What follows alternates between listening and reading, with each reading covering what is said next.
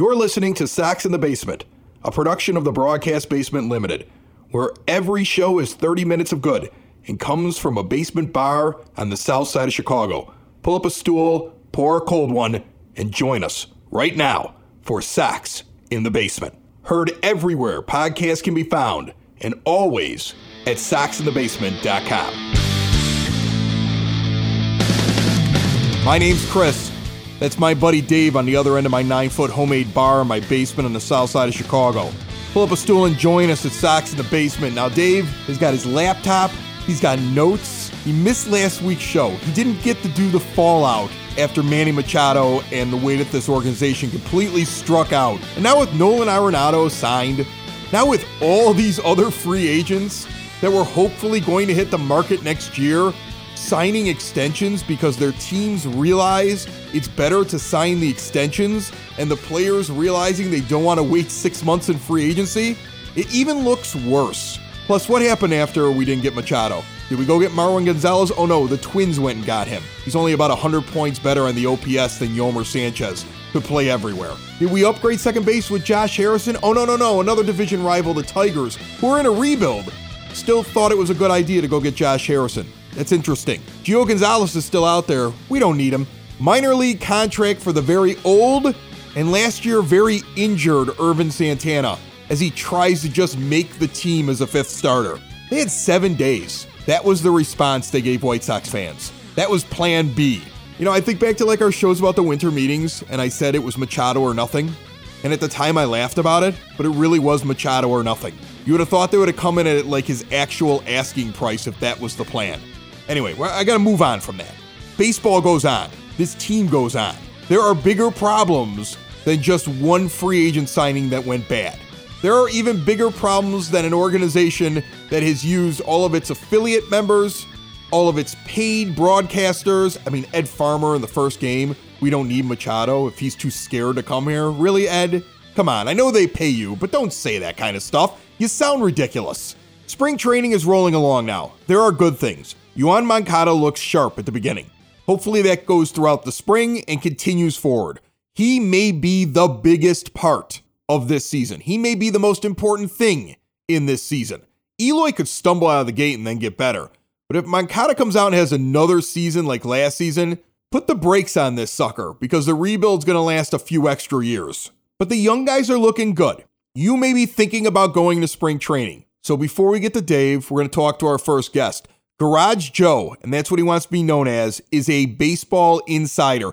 He's actually a baseball historian. He's worked with the Hall of Fame on restorations, and mainly he does that on White Sox memorabilia because he's a huge White Sox fan. He's been going to spring training forever. He knows people all throughout the organization. He's got this extensive memorabilia collection. And when you have your hands in so many pots, you get a cool nickname like Garage Joe. Joe, how are you? Terrific, Chris. Really nice to be on your show. Thanks. First off, give me a little bit of background here. How long have you been going to spring training? Well, I'd be happy to share that with you, Chris. My wife and I have been going to spring training since the mid-'80s. In fact, back in the 80s, the Sox trained in Sarasota, Florida, an old rickety ballpark called Payne Park. And I'll tell you what, it was the type of ballpark where it was just some chain link fence, some high school style benching. You'll love this, and your listeners will love this. Tickets were around $3 each. When you first walked in the morning, say to a 11 o'clock gate opening, I'll never forget there would be a vendor standing there with a keg of beer and a 32-ounce plastic commemorative cup. 32 ounces of ice cold beer, $3.50. And then once you took your seats for the ball game, there were a couple guys walking around with white pickle barrels full of ice and cans of beer, and they sold them for the high price of $1 a can. So that was a great way to start going. One of my earliest highlights was one of our first trips down there. Don Drysdale was walking off the field because he would throw BP to the Sox back then. And I very simply approached him and said, "Good morning, Mr. Drysdale," kind of being a baseball historian. And I pulled out a baseball that I happened to have, and he took 4 or 5 minutes to chat it up with me and talk and sign the ball and excused himself. And I just stood there and looked over at my wife, and I was hooked. I mean, holy cow, Don Drysdale, the beautiful son. So that's how we kind of got going. And then several years later, the White Sox went down to Tucson, Arizona. But then 10, 12 years ago, the Sox made one of their best moves ever. They went to Glendale, Arizona, which is just a stone's throw from Scottsdale. And I'll tell you what, that facility now in Glendale, we share it with the Dodgers. And Chris, I'll tell you what, it is fabulous. It seems really cool when you see the pictures, when you see some video online. It's one of those places I want to get down to. I have not been down to that facility, which kind of shows how long it's been since I've been to a spring training. So I don't know a lot about the new setup and the new location. So people might be thinking, I want to go down there this year, okay? And they're trying to make their plans. All right, I'd like to go down there in the future. What's the good stuff right now out there? Can you give us any kind of insider tips, places to go, people to see, time of the week that you might want to go? What do you got? I'll tell you what, I'd be happy to. If the folks kind of go online and look at a Sox schedule, it's always best to kind of see when they've got 2 or 3 home games in a row. This way you can take in a couple games right in a row. You're not traveling so much across Arizona, but everything is pretty centrally located. Fabulous week. We always try and go St. Patrick's week. Everyone's down there from Chicago. They're wearing of the green. The one thing I will tell your listeners is you can't get enough baseball down there. For instance, I get up at 7 in the morning and then go for a nice long walk, but then I get out to the ballpark at around 5 to 9 in the morning. And what the Sox do a great job of is there's no fee for parking anytime, whether you go out there in the morning to watch practice or you go to the ball game. So that's important to know. No charge for parking. But I get out there around 5 to 9, and on the back fields, the Sox practice what would be behind the right field portion of the main stadium. And you get out there, they open the gates at 9 o'clock. It's all free, and the 2 main fields are right there. And the players start coming out around 9:10, 9:20, and you can say hi. You can, give them a high five if you have kids with you. Usually the players will hustle out there, but after around an hour and a half workout, around 10:30 they start heading in. And if you have kids, that's the time the ball players will stop and sign their hat or a baseball or whatever. And I'll tell you what, the players are really good about that, especially with kids. Looking at the spring training schedule, if you look at St. Patrick's Day, it falls on a Sunday this year. But then on that Monday, you've got a home game with San Francisco. Then on the next day, Tuesday, they play in Cincinnati, but that's the town called Goodyear, and that's not 10, 12 minutes away, right down the street. And then the next 2 days are right back at White Sox Park in Glendale against Arizona and against Texas. So you'd have a great 4 games in 4 days and fly home on Thursday or so and have a long weekend with the family. So my wife and I can't recommend it enough. We've probably gone to spring training 30 of our 34 years of marriage, and I'll tell you what, it's first thing we do every year is kind of look at the calendar and pencil that week in. It's a wonderful, wonderful experience. What's a good place to maybe bump into a player? Are they accessible? Like, we met at Sox Fest, and the first thing I did was I said to myself, I'm not going to get in the way of the players. I don't want to be like one of those people standing outside the elevator, but I did bump into a few of them at Kitty O'Shea's. I had a couple of, 2-3 minute conversations with them. It was just kind of fun to interact. Made sure I didn't overstay my welcome or talk to them for too long. Just kind of talked a little bit about the team. Are they accessible? I mean, they need their own free time. I'm not saying that they have to always be around all the fans, but is it something where you bump into them at certain places? Will they talk with the fans afterwards, or is it just like a quick autograph? Like, how does that work? Great question. I've always said if you bump into a ball player at a restaurant or bar, it's kind of a bonus to your trip. It's like, wow, how neat is that? And that's happened. In fact, back in the day when we went to Sarasota one year, we walked into an establishment and Billy Martin was sitting there with a couple of his coaches. So we went over and had a beer with Billy Martin. I mean, unbelievable. So those are kind of like the bonuses. But going back to White Sox and this year, what happens, I can't recommend enough getting out there earlier in the morning. The kids, especially if you've got little ones, they can run around while the practice is going on if mom or dad want to watch it a little more intensely. But as the players are walking back to their main clubhouse area, they could not be more accessible. They'll stop. They'll take a picture with your little ones. And then if you don't have the flexibility to get out there then, on game day, they'll come into the park right around 12:30 12:30 for a 1 o'clock game. They'll start filtering in, and they'll come in a gate down the right field line. So you got to figure the right field corner all the way to the dugout, which is on the first base side. That's a good 150-yard walk. I've I can't remember a player not stopping with his duffel bag and bats and signing, 50, 100 autographs for kids. And this is on a daily basis. Now, if that player's got a special chore or something to do, they're not going to do it every day. But that's where I would say if you want to get a picture with, your favorite ball player, a coach. And what I got in the habit of through the years was forging friendships. Before we got down there, I'd write a ball player a little note or so.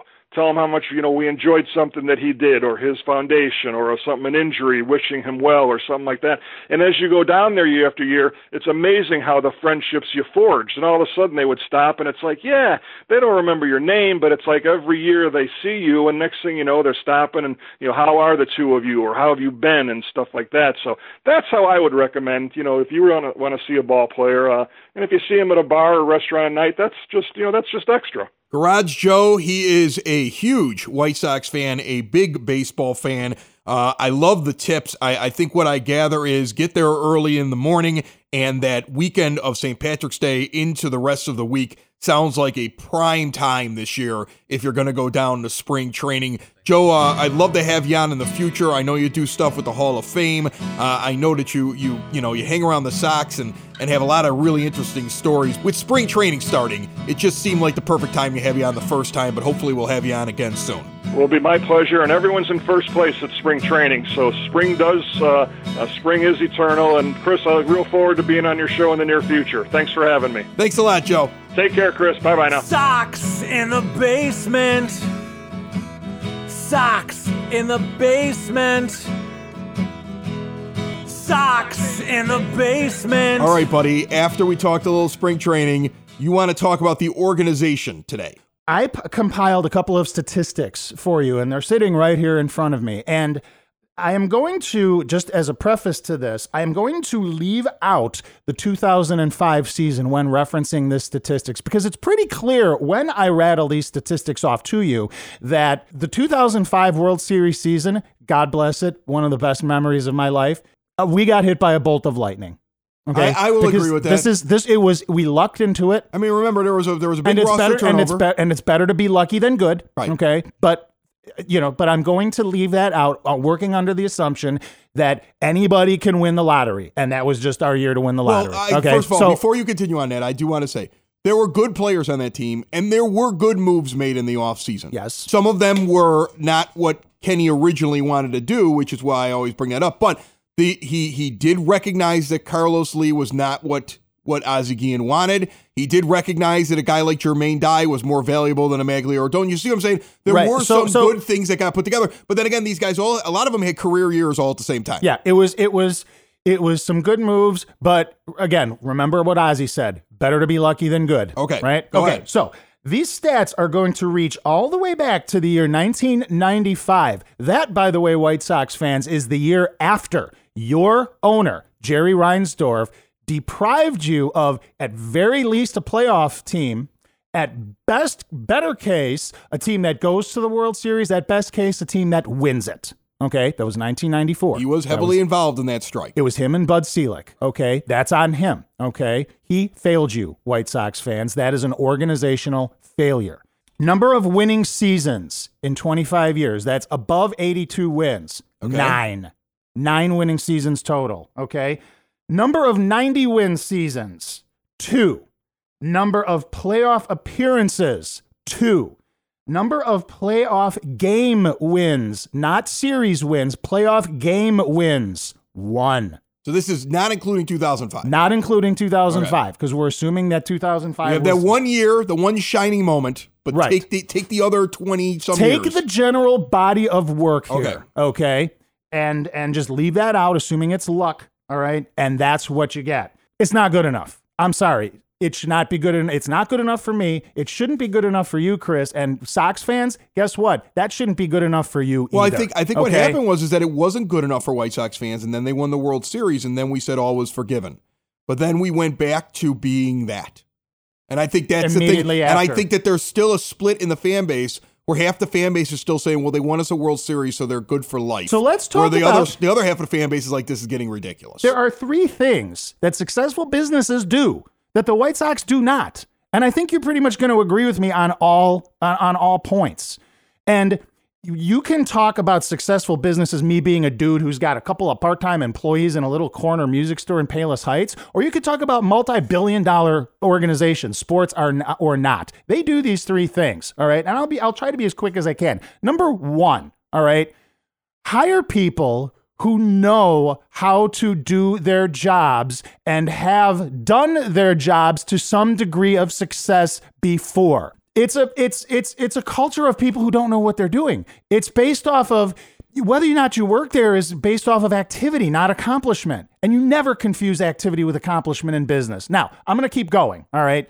Number two. All right. You know what? Sometimes you got to spend some money. Sometimes you got to get creative in the way that you spend your money. And sometimes, you know what? You've got to take a gamble on the money that you spend and with the gamble that it's going to work out. All right. And here we go with this is the only time I'm going to say this. This is where the fact that they tried to bargain shop for Manny Machado comes in. You knew what the price was. You knew what he wanted. You tried to screw around with him on his contract. You tried to bargain hunt with him, and you got burned. Okay. Sometimes you can't go bargain hunting when it comes to your business. You have to spend money to make money. I certainly don't. Right. If my music school needs something, I'm going to spend the money. If there's something that's going to make my music school better than all my competitors that are around me, you bet I'm going to do it. And if the money's not there, guess what? I'm going to find a way creatively to make it there. There's a great book called Scorecasting. It kind of looks inside of all major sports. Like, is there such a thing as home field advantage? Do umpires tend to be afraid to call the fourth ball on a 3-0 count? I've heard of this. Or call strike three on an 0-2 count. It shows data that shows they become highly inaccurate in those situations. Yes. Our NBA referees influenced by the crowd. There's all kinds of things in there. And they have a section talking about how teams in Major League Baseball operate. And they broke down how successful the team is and how it influences if the fans show up and if the team makes money. And there were two teams that they broke down scientifically saying that these teams need to spend money to make money. And if they spend money, their fans show up, and they do well, their fans show up. But if they don't do well, they don't have fans and they lose money. The first team is the New York Yankees, which explains that they understand the model, that somebody figured out the model, and they applauded them for it. They were like, this is the most fickle fan base in all of Major League Baseball, is the New York Yankees. And if they don't have a winner, they go, forget you, I'm not spending my money, right?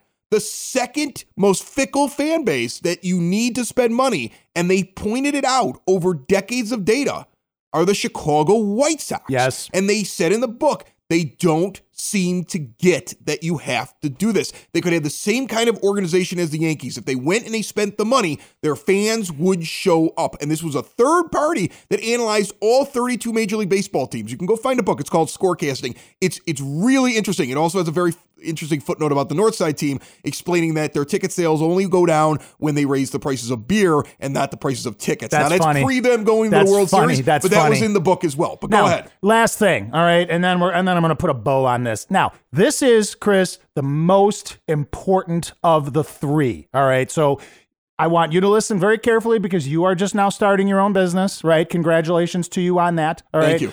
Mr. Reinsdorf, I really hope you are listening right now because this is the most important thing that is missing keeping him away from your They're team. keeping him away from this.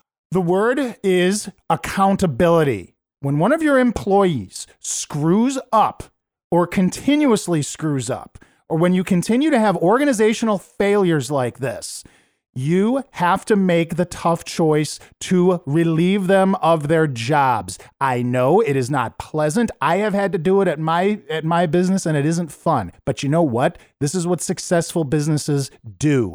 More importantly, everything starts at the top. When you listen to CEOs of major companies that have failures like this, their CEOs will come out and say, you know what? This is on me. The buck stops here.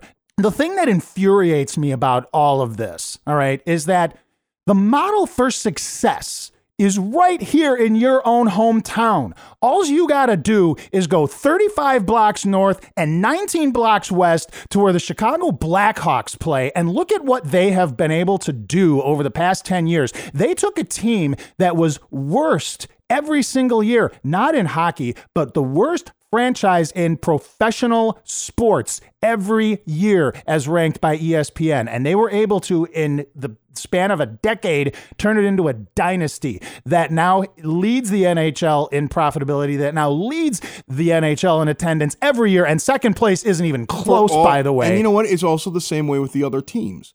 You got a new owner that came into the Cubs. There was accountability. People were fired. People were hired. And you know what Ricketts did? And you know what Ricketts did? Right. You know what he did? He got John. You know, the Blackhawks got people who knew how to do their jobs. Found a guy that knew what he was doing. And proven it. And Ricketts did the same thing. He called up Rocky and he's like, "How did you do it?" Right? Next thing you know, the Cubs have Theo freaking Epstein as their GM. All right. And you know what else? You know who else is doing it, Chris? The Bears. The Chicago Bears. Because you know what? They're doing the same exact thing. They may fire a new general manager every couple of years, but they kept doing it until they found the guy who figured it out. The McCaskey family, between the 75 kids and grandkids and uncles and cousins and nieces and nephews and godchildren, you know, who between the 75 of them maybe have seen a picture of a football one time, they even know. And they called Rocky Wirtz and they said, "How did you guys do it?" All right. And so a couple of years later, they're one double dink and doinked field goal post away from who knows what. Oh, they would have beaten the Rams next. They could have made a serious run, and they're going to come back this year good. Yes, they built a team. And you know what they did to build that team? They did the thing that the White Sox didn't do after they lost Machado. The White Sox, after they end up with Machado, could have gone out and gotten some guys that were at least better than the guys that they currently had and start building just little by little. Because if you're not going to go out and get these major guys, that's what you have to do. And the Sox look shell-shocked. I want to talk about that because remember what I said earlier about how this whole thing starts at the top, all right? When you look at the Chicago Blackhawks, when they screw up, and they have screwed up, right, they will hold a press conference every single time they either get out of the playoffs early or they don't exceed expectations. And you will have Rocky Wirtz, John McDonough, Jay Blunk, Stan Bowman. You'll have the whole brain trust sitting right there in front of a press firing squad. And the thing that they keep saying is, you know what? This is on us. This is on me. We have to get better. The Bears do it. The Cubs do it. Right? Hahn essentially said it, but he has to wait for the other guy to go get out of the way. And they both and the other guy contradicts him. There's a big rumor that Dan McNeil was told by the White Sox that he could not talk to Rick Hahn after that happened.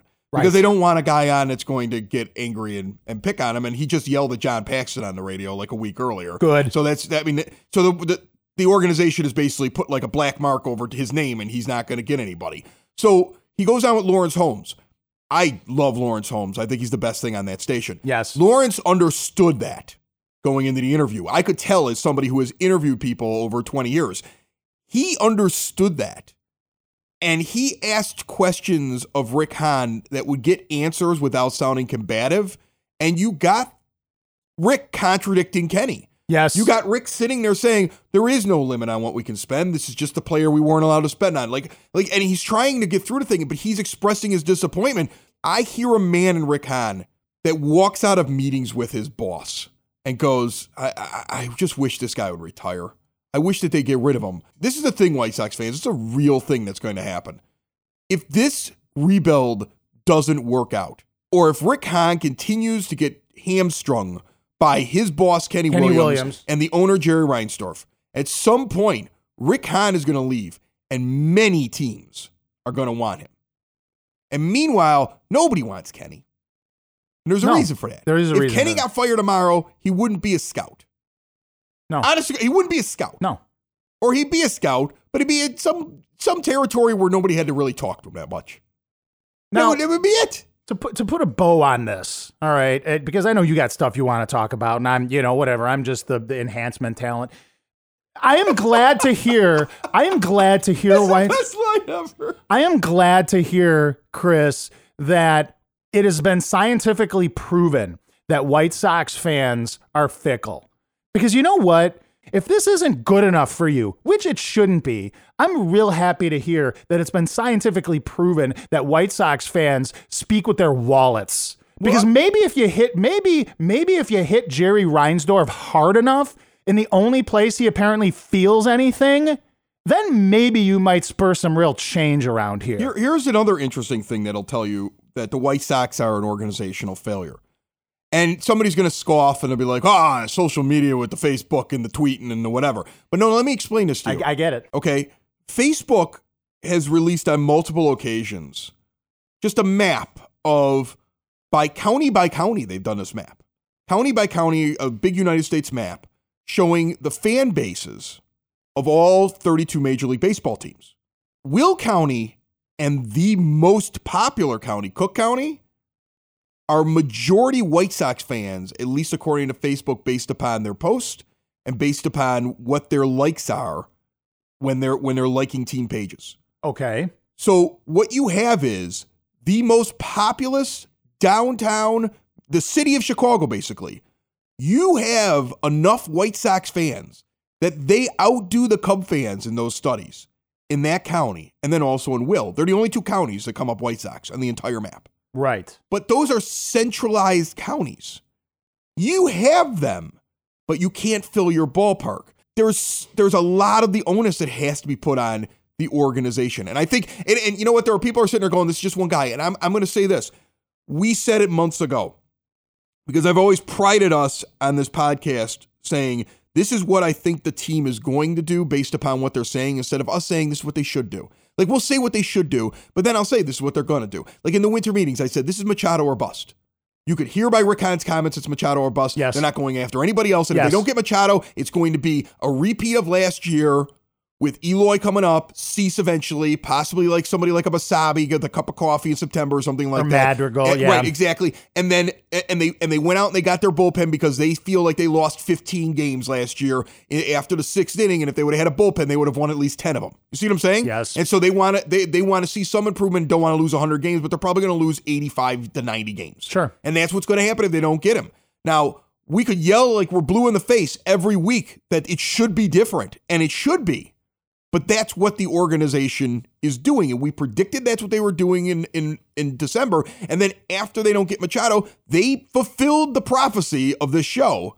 All I hear from the White Sox organization when crap like this happens are excuses. And that's not how a successful business runs. They admit fault, they take the mea culpa, and they find solutions to fix their problems. Well, they're never end of story, period, paragraph, done. Hey, this is Acoustic Mike from Broadcast Basement, and you're listening to Sox in the Basement with Chris and his buddy Dave. I did the Broadcast Basement with Chris for 10 years, and nobody gave me a show.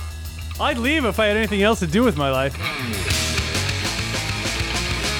Remember, the Broadcast Basement is available everywhere podcasts can be found and always at broadcastbasement.com. Irvin Santana, good or bad signing? Horrible.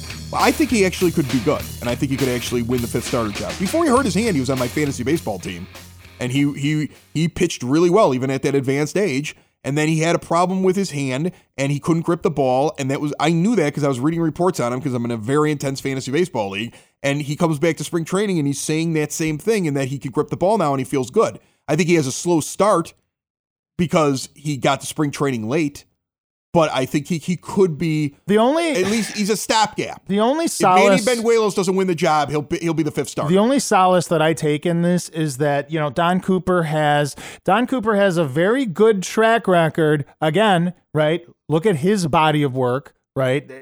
He's not here because he's an ex-White Sox. He's here because he's here because he's great at his job. He's here because he's good at his job. This could be another Don Cooper reclamation project that's good for like half a season before he goes away. But you might get some serviceable starts. But if anybody could help him, it'll be Don Cooper. Right. I look at Rick Hahn's plan, and if you look at it from the perspective of here's a guy who knows that the team should be doing it differently, but I'm hamstrung. He did rebuild the right way. Yes. If you look and at he it, still is rebuilding the right way. And I'm going to give him all the credit in the world here. And I know there are Rick Hahn detractors out there. But if you are hamstrung by your boss, like the two of us think he is, and you're hamstrung by the guy who's sitting above you, who keeps saying, I'm not the GM, but I felt like I had to drive out here and talk to the media first. God, what an egomaniac. He is an egomaniac, and he's always going to be an egomaniac, and he's always going to be that. That's what he is. And he thinks he's a superstar, and he thinks he's the greatest thing in the world, but he's never going to change the perspective of smart fans who look at him and go, this is ridiculous how this guy acts. But if you look at it from that perspective, Hahn said, there's no way that my team's going to go out and sign big-time pitching when the time comes. So I have to stock my farm system because I'm going to have to find it in-house when I do my rebuild. I can't rebuild like the Cubs did. I got to rebuild this way. You see what I'm saying? Yes. I see exactly what you're saying. There's no way that I'm going to get these certain premier players. I have to double stack things. There are certain things that he's done with the idea, I think, in the back of his mind of the luckiest thing that could happen to me if he just agrees to one big deal. See, that's what Han's thinking. I might get one big deal. Right. And I listened to Kenny Williams talk about how he was crushed and he's wearing his sunglasses. But you know what? Unfortunately, Kenny, you were in the sun and there were cameras. And when you turned, your eyes didn't look sad at all. I could see through the sunglasses.